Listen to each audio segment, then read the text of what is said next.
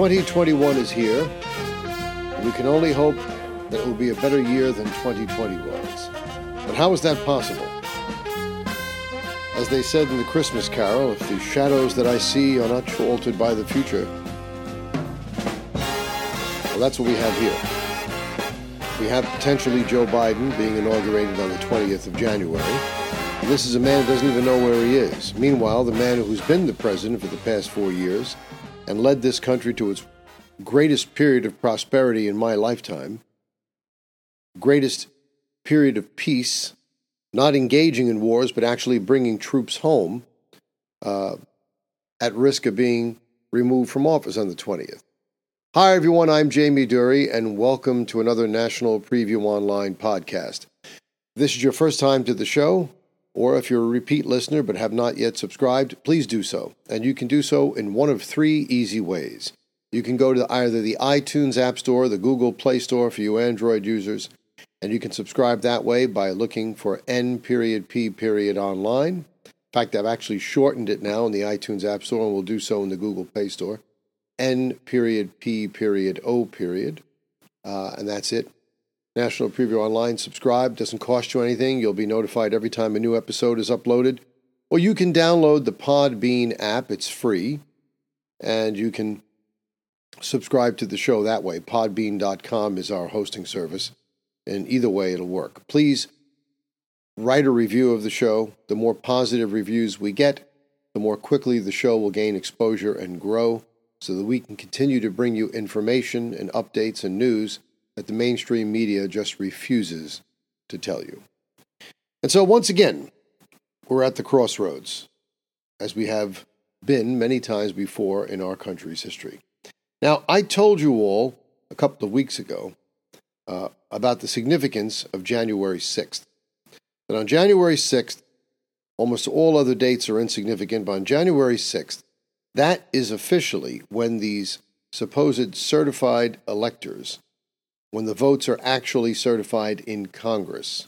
The states certify their own electors, and they send them to Congress, but on the 6th, the votes are opened, and the pledges are made, and the Congress certifies those electors. And there is a constitutional procedure whereby if at least one member from the House and one member from the Senate objects to the certification of those electors, then there is a spirited debate in both chambers for a minimum of 2 hours before they can come to an agreement. And if, as a result of that debate, no one reaches 270 votes, because it's a foregone conclusion that many of the electors will be certified in some of the states that are not in dispute. But it could be, as a consequence of this, no one reaches 270 votes. And if that's the case, the vote goes to the House of Representatives, but it's not supposed to be the House of Representatives at large. It's a state delegation from each state, with each state getting one vote because they are a co-equal partner in this great union of ours of 50 states. Now, in the beginning, there was some doubt whether or not this would happen. In the past, these token challenges have been made, but there usually were fringe challenges. For instance, I think Maxine Waters tried it against Donald Trump because she refused to believe that he was going to be president, and it triggered a debate, but it didn't amount to anything because it didn't have any kind of support. Well, that's not the case this time. Despite the mainstream media telling you there's been no evidence of fraud when we have absolute mathematical proof that there had to be fraud, 1,000 or more affidavits sworn under penalty of perjury by people who have witnessed fraud, videotape evidence of fraud in Georgia with ballots being removed from suitcases after everyone was sent home, but they didn't know there was a security camera there to catch them in the act. There's more than ample evidence of fraud. Don't believe the mainstream media just because they say there's no fraud, there's no fraud. They're just repeating a lie, hoping that if they repeat it enough, people will eventually believe it. But there is fraud, and there has been fraud. Well, we started out with Louis Gohmert and a few other congressmen that said they were going to oppose this. We now have over 40 members of the House of Representatives who intend to protest this electoral certification on January 6th, and that's this coming Wednesday. In the Senate, Senator Josh Hawley of Missouri said that he will challenge it regardless of any other information that comes to light. He's seen all he needs to see. He's going to challenge it. So that is enough to trigger the debate. But now we have learned that 11 additional senators announced on Saturday that they're going to challenge the electoral votes during the January 6th joint session of Congress. This quote from the Epoch Times: "America is a republic whose leaders are chosen in democratic elections. Those elections, in turn, must comply with the Constitution and with federal and state law." This was a joint statement issued by the group. "When the voters fairly decide an election pursuant to the rule of law, the losing candidate should acknowledge and respect the legitimacy of that election. And if the voters choose to elect a new officeholder, our nation should have a peaceful transfer of power. The election of 2020, like the election of 2016, was hard fought, and in many swing states narrowly decided. The 2020 election, however, featured unprecedented allegations of voter fraud, violations, and lax enforcement of election law and other voting irregularities.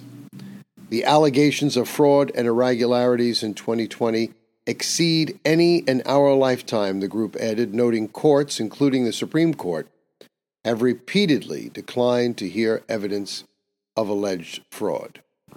Now, the only problem I have with that statement is the characterization of unprecedented allegations of voter fraud. In my opinion, based on the very, very erudite presentations by Sidney Powell, by Rudy Giuliani, Jenna Ellis, and other lawyers for the Trump campaign, and Lynn Wood, who are working in parallel with the Trump campaign, these are no longer allegations. This is proof of fraud. We have a lot of proof of fraud. For instance, no one has been able to satisfactorily explain how 40,000 people potentially voted twice in the state of Nevada, a state where the margin of victory for Biden is about 12,000 votes. That's game-changing. That's outcome-changing in that state election. Nobody has satisfactorily explained how in the state of Georgia, where the margin is 12,000, we have similar problems. We have vote-switching problems. We're going to get to that a little bit later. No one has satisfactorily explained how in the state of Pennsylvania, where with 64% of the vote counted on election eve, Donald Trump, in a state where approximately 6.9 million votes or ballots were cast, with 64% of the vote in, or 4,250,000 votes, he led by 760,000 votes. No one has been able to explain how, with a little over 2.5 million votes left to count, this 760,000 vote margin for Trump was erased and replaced with an 80,000 vote deficit. No one could explain how there are 207,000 more ballots cast in the state of Pennsylvania than there were people who actually voted in the state of Pennsylvania. This is fraud, ladies and gentlemen. This is mathematical fraud.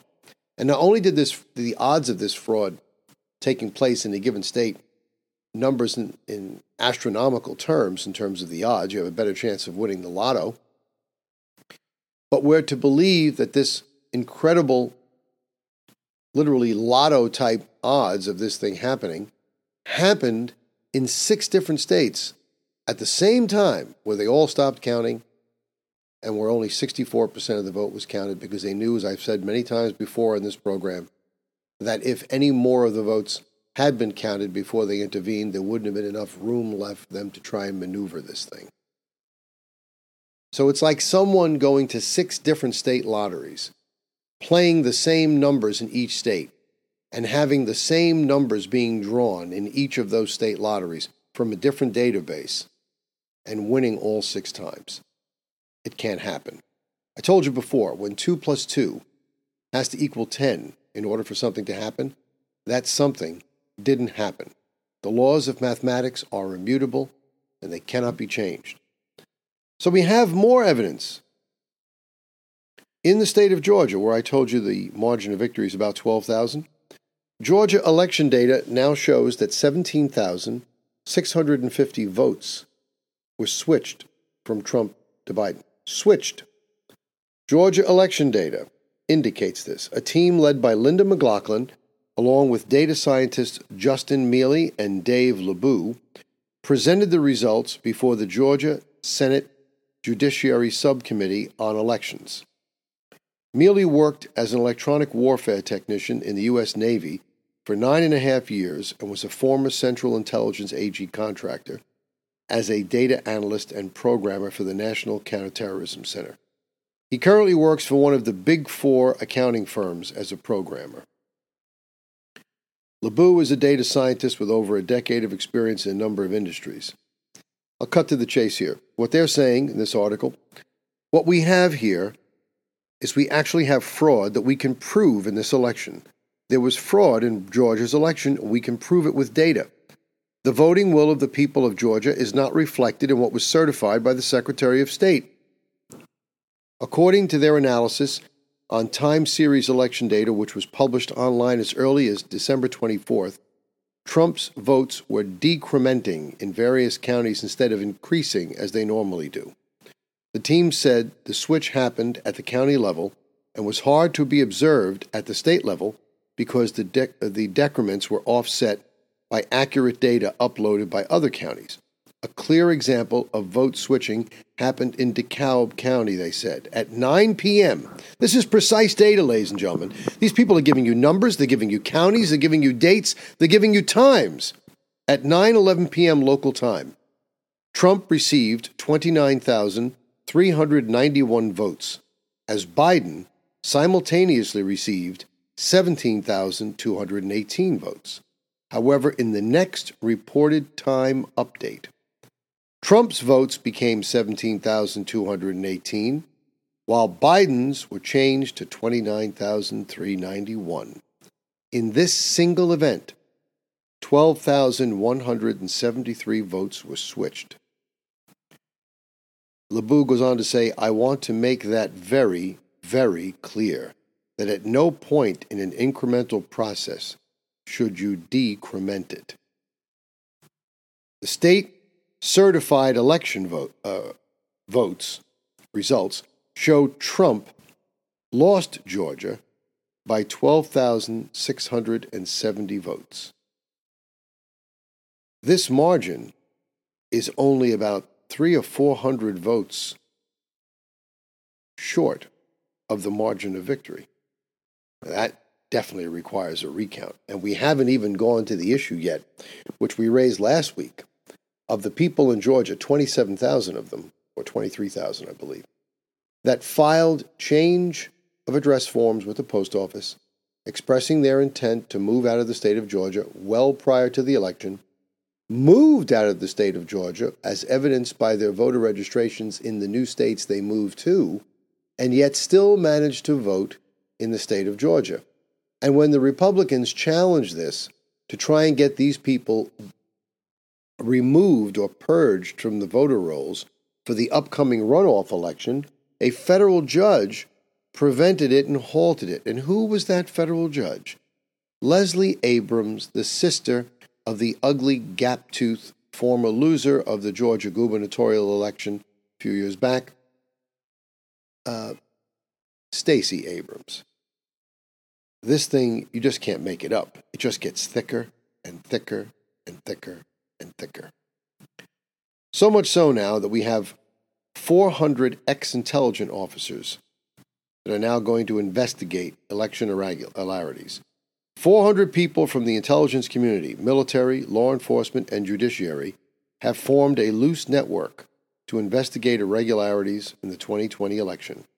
Robert Caron, one of the organizers of this network, began his intelligence career at the CIA. He later worked for the Special Situation Group, which was a task force established by George Herbert Walker Bush that includes strategic planning. He's putting this thing together. They're going to be looking into this. A lot of people now have eyes on this. And Sidney Powell, our old friend, is not just sitting still and on the sidelines either. In an interview she gave to Flashpoint, Sidney Powell told the host Gene Bailey that she believes it is definitely possible that President Donald Trump retains the presidency for a second term, even after the joint session of Congress on January 6th or beyond. Now, how is that possible? Well, we're going to get to that, and I explained a lot of this to you, showing that we're ahead of the curve. Powell was responding to a question by Bailey about the viable paths that remain for a second Trump term. Quote, there are multiple cases pending in the Supreme Court, Powell said. We have 4 states to play in our petitions for emergency mandamus to ask the court to decertify Arizona, Michigan, Wisconsin, and Georgia because of all the massive fraud there. A mandamus is a type of writ, a court order that compels action, in this case, decertification of the Electoral College votes. Powell invited viewers of the program to examine the filings. I won't go on to the particulars of every particular filing that's out there. But we have a lot of this going on. Now, you've got cybersecurity and infrastructure agencies still trying to call the November 3rd election the most secure in history. But the main man, John Ratcliffe, Director of National Intelligence, who's the man that all of America's intelligence agencies report to, confirmed in early December that there was foreign interference in the 2020 election.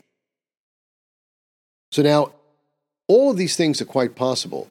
And I don't see the Supreme Court how they're going to be able to continue to sit on the sidelines. They're coming under great pressure. They took a lot of hit for not listening to the other cases, the case that Texas brought.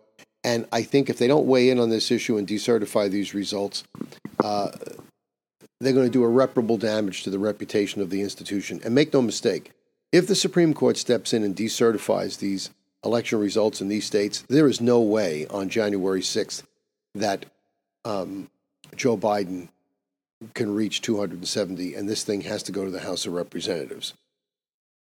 Now, everybody's going to ask me now, well, what happens if we don't find out about the fraud until after January 20th, and everything that's done between now and then can't prevent Trump from leaving office and can't prevent Biden from being sworn in on the 20th? What happens if the day after or a week after we find incontrovertible evidence that we can prove the election was stolen beyond a reasonable doubt and nobody can deny it? What do we do then? Well, unfortunately, it isn't like, oh, sorry, you got to go. Once a president is sworn in, but I told you this over 2 weeks ago, the only way to get him out is an impeachment. He would have to be impeached. And I don't know quite how that works, because unless Biden, first of all, I don't think Biden is even competent to know what's going on. I don't even know that Biden knows what happened here. Maybe he did. Maybe those slips of a tongue that he made weren't just his Alzheimer's getting to him or whatever it is he suffers from, his dementia. But I don't know if he's has to be considered a party to the corruption to impeach him. But clearly I think he can be impeached. But it makes it a lot easier if it goes the other way. But the big story we have to take away from all this is the 11 GOP senators that are now joining the challenge to the electoral certification. Now, this is separate from the move by Josh Hawley. These people want a certification. They want an investigation, an immediate. The senators that are involved in this said that Congress should immediately appoint an electoral commission with full investigatory and fact-finding authority to conduct an emergency 10-day audit of election returns in disputed states. Once completed, the states would evaluate the commission's findings and convene a special legislative session to certify a change in their vote if needed. Accordingly, we intend to vote on January 6th to reject the electors from disputed states as not regularly given and lawfully certified, the statutory requisite, unless and until that emergency 10-day audit is completed, the group said. Now, I want you to take note of these names. We're going to be putting together a list of people who don't stand up. These people, as it stands right now, are pledging to stand up. These people deserve your support until it's demonstrated otherwise. Ted Cruz, the head of the group, Texas. Ron Johnson from Wisconsin. James Lankford, Republican, Oklahoma. Steve Daines, Republican from Montana. John Kennedy from Louisiana. Marsha Blackburn, Republican, Tennessee, and Mike Braun, Republican, Indiana. In addition, Senators-elect, who are sworn in on January 3rd, that's tomorrow: Cynthia Loomis, Republican, Wyoming; Roger Marshall, Republican, Kansas; Bill Hagerty, Republican, Tennessee; and Tommy Tuberville, Republican, Alabama, also plan on joining. They'll be sworn in on Sunday, several days before the joint session, just as I said. So things are heating up. Things are not over. And if anything, momentum is building. You remember when everyone told you a few weeks ago this January 6th was a pipe dream because it's never happened before, except back when the early part of the Republic in the early 1800s with Andrew Jackson? Well, it's happening now, and it's happening in earnest. It's not just one person like when Maxine Waters did it. We have now 12 senators, and we have over 40 members of the House of Representatives. This thing's not going away. And eventually, I do believe, no matter how this thing ends up, ladies and gentlemen, it's going to be proven beyond a shadow of a doubt, not to the mainstream media, but to the bulk of the American people, that the election of Joe Biden to the office of President of the United States was fraudulent and delegitimate, and he should never be allowed to assume office. Now, before I leave you, I like to make a little social commentary once in a while to show you how we're being played. The new move now is they're trying to force people to take the vaccine. They're trying to force you to do a lot of things. They're trying to say we can't do this, we can't do that. We can't dine in safely here in New York City, even though the scientific data shows that 2.4% of all transmissions come from restaurants. 74% come from home gatherings.